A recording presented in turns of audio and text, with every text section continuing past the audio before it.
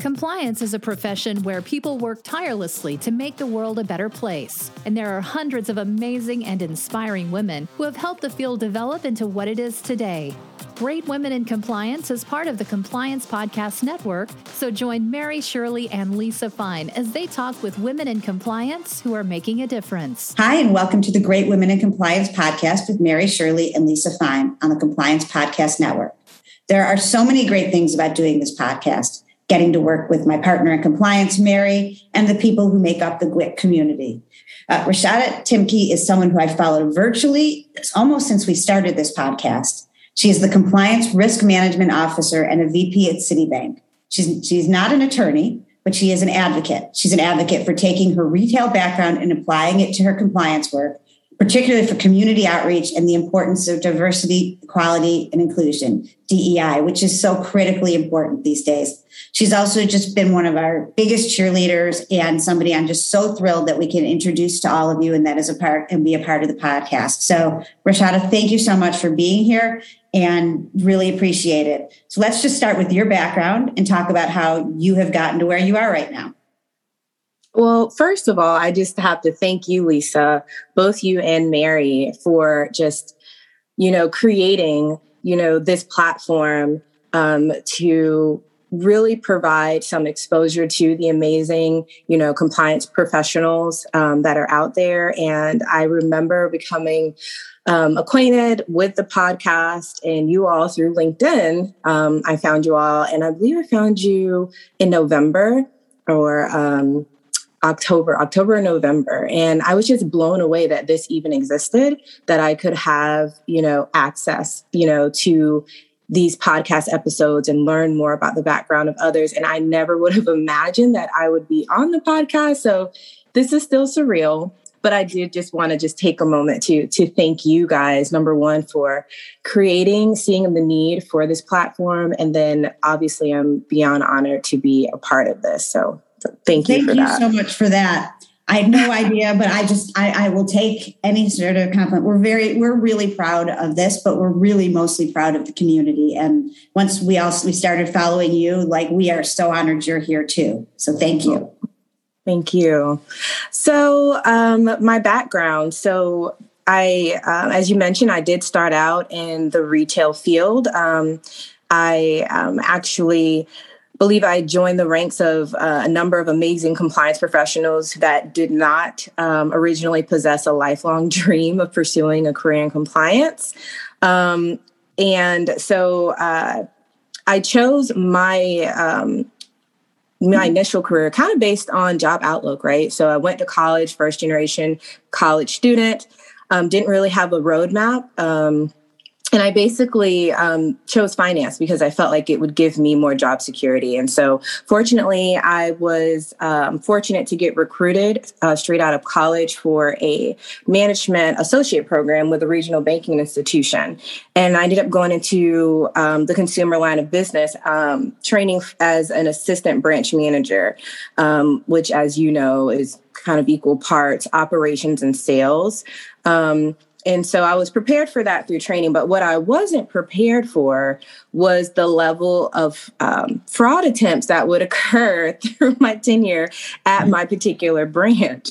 So, in addition to the occasional counterfeit bill or check fraud that we were actually kind of prepared for through our standard training, income tax fraud became rampant during my time. And so Florida actually led the nation in identity theft-based tax return fraud.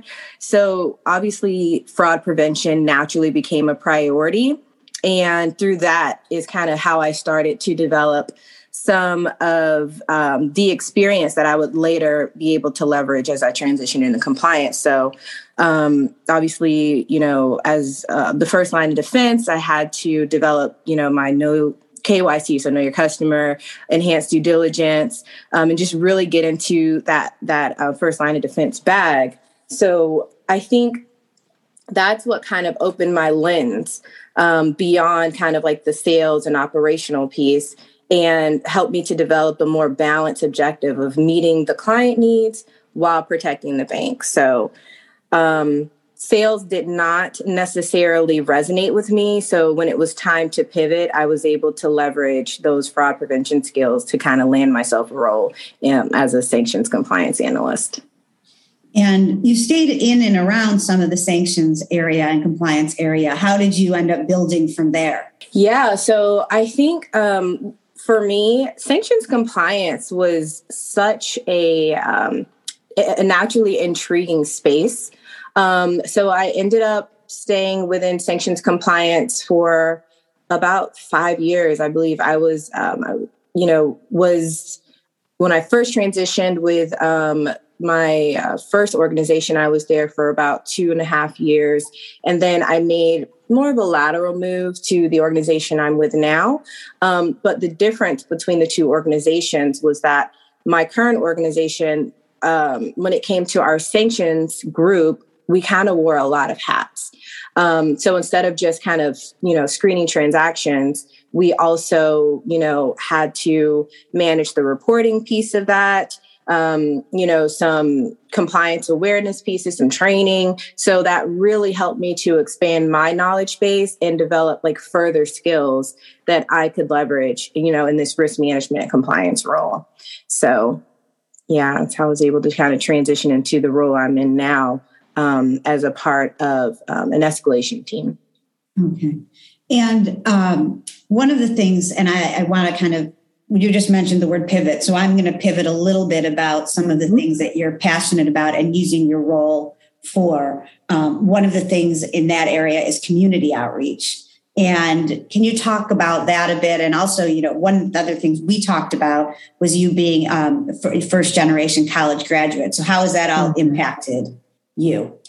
Yeah, so I would say that my drive for community outreach actually developed during my time at the branch. So we were actually located in a low to moderate income area at the time. And so a lot of my community service came from a need to meet the Community Reinvestment Act obligations, so those CRA requirements. And so I'd volunteer to teach students at the local Title I elementary school. And it was just super rewarding to see how engaged the children could be when you just take the time and make the information more relatable. And I think it meant a lot to me to be able to provide that level of representation also as a banking professional. So, while initially much of the community outreach was initiated through work, my convictions, kind of my own personal convictions, really started to kick in, when it came to being of service. And that really started to go into high gear last year, actually, which is ironic because when you think about it, with the pandemic, last year wasn't exactly the ideal environment, conducted to traditional forms of outreach. But what ended up happening is the space started to transform and organizations had to become more innovative, which led to those remote opportunities. And, as a mom, there would be times I really wanted to volunteer, but there were, conflicts with commuting and who's going to pick up, my daughter from school. And so those virtual opportunities really came, at the perfect time.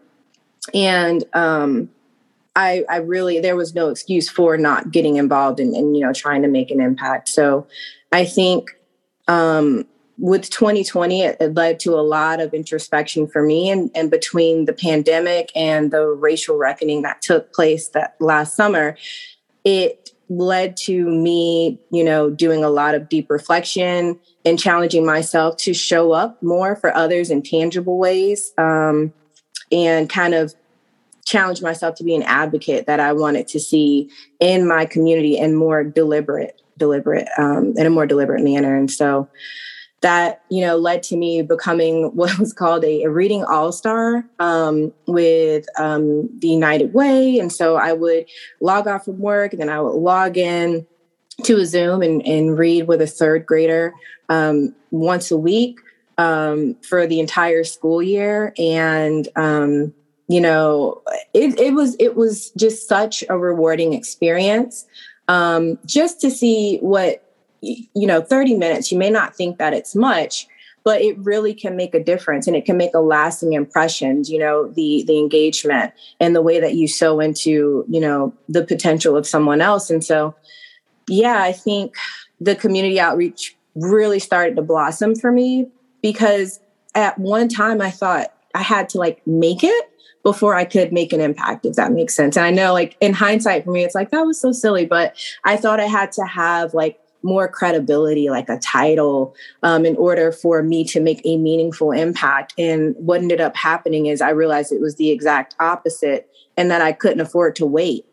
And so, that led to me being more intentional about serving as a mentor, and kind of even getting more involved internally within my organization. So I guess I'll pause there because I could go on. I was going to actually mention a couple things about that. I think, first of all, we often do that when it comes to anything, when you think about a title or where you are in your career. And then even in personal things or personal lives, when I've had struggles professionally, I wonder if people think differently or concerns. And then I realized, actually, I don't think about that with the people I care about. They're like that about me. And professionally, the fact that you contribute no matter what, it is a hard, hump to get over at times, but I think we all have a little bit about it. It may, relate to imposter syndrome. But with that part said, I want to talk a little bit about how the volunteering and the community outreach has also impacted your view on either work or on your work as an ethics and compliance or compliance,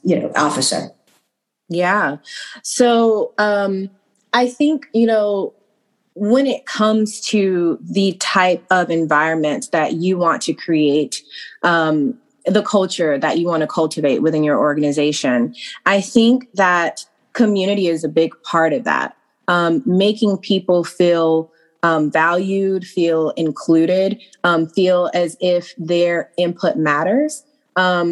I can see a lot of parallels in the community outreach that I do, because I'm not going into these opportunities thinking that I'm about to save the day. I'm going into these opportunities, with a desire to partner with individuals, acknowledge the work that they're bringing to things, and figure out how we can together, make a collective impact. And so I think that is the same type of perspective that you could bring, inside an organization. You could, large scale or small scale, when you kind of drill deep down into your own individual team, you want to create that, psychological safety. I know that's, become a big thing, but I really do believe that when you come into a space and you're acknowledging what everyone's bringing to the table, and you are, willing to leverage their strengths, and help develop any areas of opportunity, I think that is what really opens things up to create spaces for innovation and to create spaces for progress. And so I think for me, that too lends itself to individuals feeling more confident to speak up when there may be concerns, when there may be items that are worth, escalating higher. But I think if you don't have that sense of community, if you don't have that, the comfort level, or you don't feel like, your input matters, then that could be a deterrent even. And so I think, there is so much that I've been able to discover and kind of, connect, between my community outreach work, and then kind of bringing it back to the compliance lens as well. So I hope that makes sense. It does. I completely understand, because you're able to connect, different questions, needs, and building community in lots of different contexts. I also think all things like that help you also keep perspective on the rest of the world and the problems that you're, having at work or other things like that as well, because everyone has significant things going on in their lives. They're different. They all deserve a tremendous amount of respect. And suddenly, at least I see this sometimes when I am doing more community related things, what seemed like the end of the world 3 hours ago in my job, and it's still important. Suddenly is one of many things going on in the rest of the world, and kind of, for lack of a better word for me, kind of hits me back in the face and says, this is not this is not world ending. You know where your next meal is coming from. Certain things. Mm-hmm. You'll get through this. It sounds a little self-indulgent, but in some ways, I think many of us, because we care so much about ethics and compliance, get really caught up in what's happening every day. So, No, I completely agree. And I think, another thing that drives my, convictions when it comes to community outreach is also kind of being a model for my daughter and wanting her to develop kind of the same conviction to serve, and, realizing that she has been blessed to be in a position to serve, right?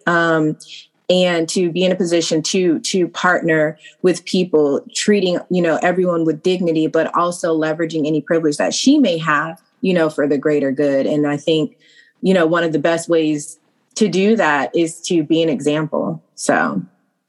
Yeah. And I think that, that's really excellent. And it's a great way to think about it, especially in situations where you can be one of examples or lots of different examples for different people working within communities. And I think that touches on another point that I know is really important to you, and something that Mary and I really are constantly trying to work on and that is making the ethics and compliance community more inclusive. We have this platform, and we try to spotlight diversity in many different ways.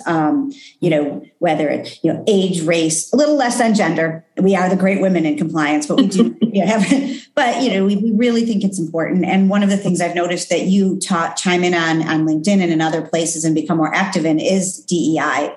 Can you talk about your thoughts about that a little bit and how you have gotten more engaged? You mentioned earlier in the past year. And so if you want to talk a little bit about that. Yeah, sure. So as you alluded to, a lot of my engagement really was activated last year. So, summer 2020 was a pivotal moment for me, and I imagine many others. And at the time, it honestly felt traumatic in a way, to see kind of these sadly familiar scenarios, involving the blatant mistreatment of people of color, and more specifically Black people, play out over and over again. And I think for me, one of the hardest things to deal with at the time was kind of a sense of powerlessness. And I think one of the ways that I learned to cope with that was to figure out a way of reframing and ways that I could shift a feeling of defeat and hopelessness. And so for me, that meant developing a more informed perspective and then using that knowledge and information to speak up. So especially when it came to, diversity, equity, and inclusion, I just became a lot more intentional and deliberate about how I spent my time. And fortunately, I was able to tap into a number of amazing resources, some of which I found on LinkedIn. And so one in particular, Living Corporate, was one that actually continues to be a resource to this day. And so I think for me, it was important to inform myself. Sometimes people are like, well, how do you have the time? But you'll make time for those things that you think are important. And so, again, kind of bringing it back to my daughter, it was also about empowering her as well. And so I would first need to gain the knowledge in order to do that, be more intentional about that. So I think that was the impetus of my engagement around DEI. And have you brought that into your work and your job? And has it kind of changed some of the ways you're either perceiving things or, priorities or anything along those lines? Absolutely. So I would say that it has definitely made me more aware of kind of like dynamics and more intentional about ways that I can increase awareness, within the organization, and about the relevance of, increasing that awareness within the organization. So I actually serve as the community outreach co-chair for the Black Heritage Network.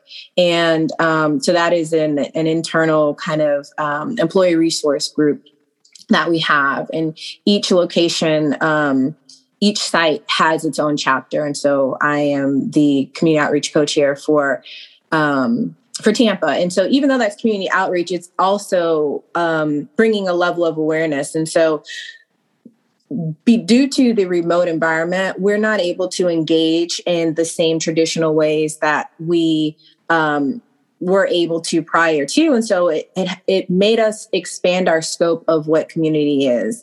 And so that meant serving our internal community, like our internal colleagues. And so what that meant for us is we were able to collaborate with other chapters to put on a virtual Juneteenth event.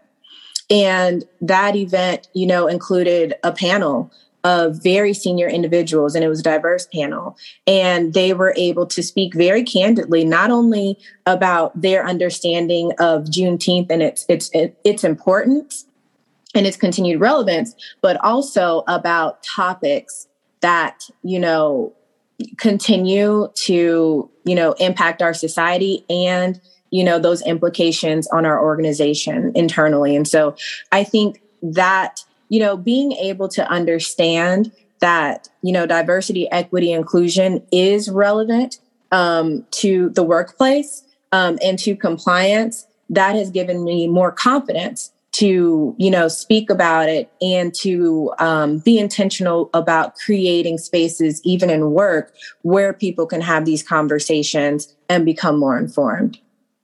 Yeah, I mean, I think we've talked before about organization called NABCRUMP, which is the National Association of Black Compliance Risk and something professionals. I'm not always great, but what I really like about the organization and I support is the theory also behind the idea of if you don't have a diverse table, you're not actually looking at risks appropriately because you're missing voices. And one of the things, I try to think about a lot. I'm in a constant learning mode myself. And every time I think I've learned something, it's challenged or is really thinking about, because I do a lot of investigations, is implicit bias. Like everybody has their own views. And am I stepping away from those? And to be fair, I don't do as many of the HR type issues, although I do occasionally. But I think it's really important that we all kind of reflect on what are true risks and and not just looking at it like this is the right thing to do, because it is. I mean, we have to learn and be better. And like I said, any of us should be still working on that. And I mean, I felt the same way both in last summer and all of last year, and then living in Washington around January 6th. For anyone who's listening, if you think it didn't happen, you weren't living here. But with that said, watching treatment, watching behaviors. But in any event, I think what's really also important to it is looking at it from our practical lens. You're missing the huge number of people out there who are either your colleagues and or your customers. And I think that's an important thing. Absolutely agree. Absolutely. But, with that, and I'd sort of talk about that for a second to talk a little bit about, where we are in ethics and compliance and what you're seeing as how to move forward. What do you see from, your day-to-day viewpoint and things that you've been learning and leading for us to do next?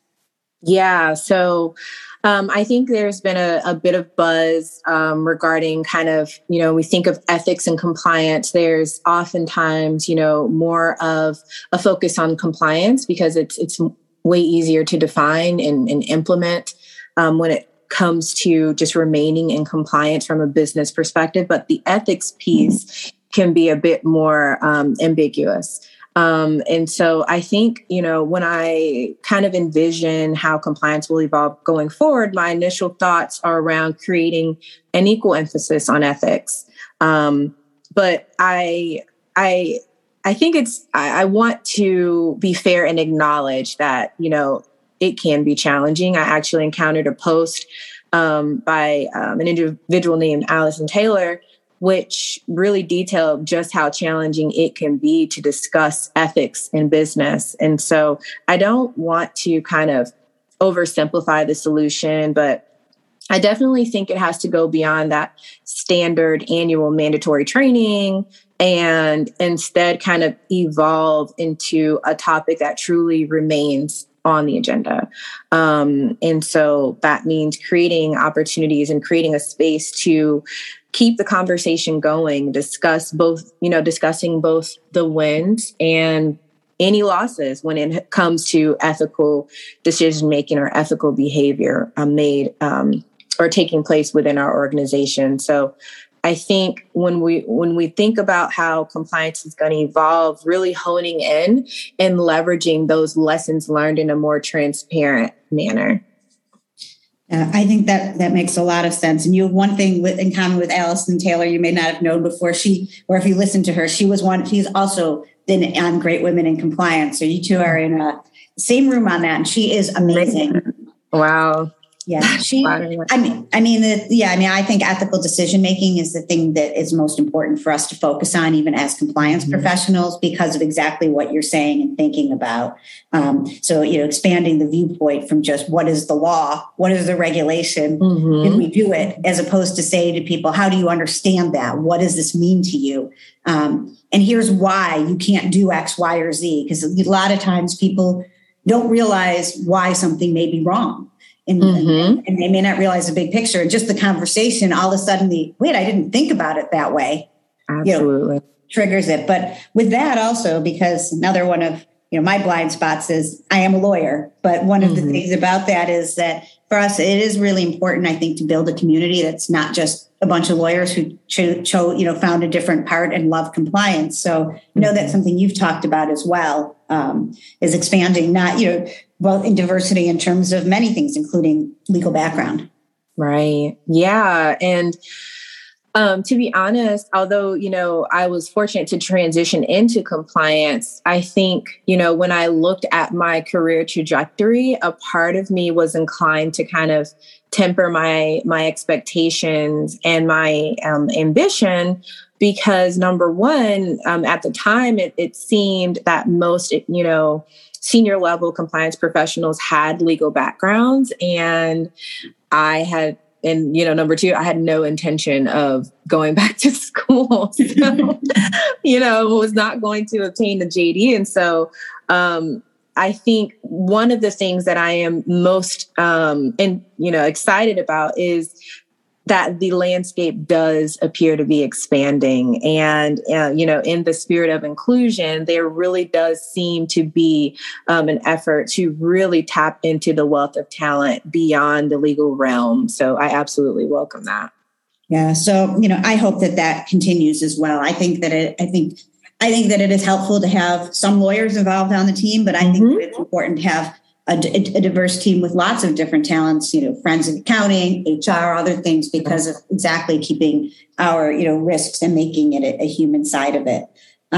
So before we close off, we've talked a lot about your daughter, and if you were going to give her a piece of advice that you wish you knew, on your first day, either at your first job or something else, like the one thing you would think about, I always love to know about this, that might have saved you, 20 years or 10 years of something of stress. I mean, do you have one of those kind of points in your mind? One of mine is I figured everyone knew more than me. And then I realized that some of them were just faking it a lot better.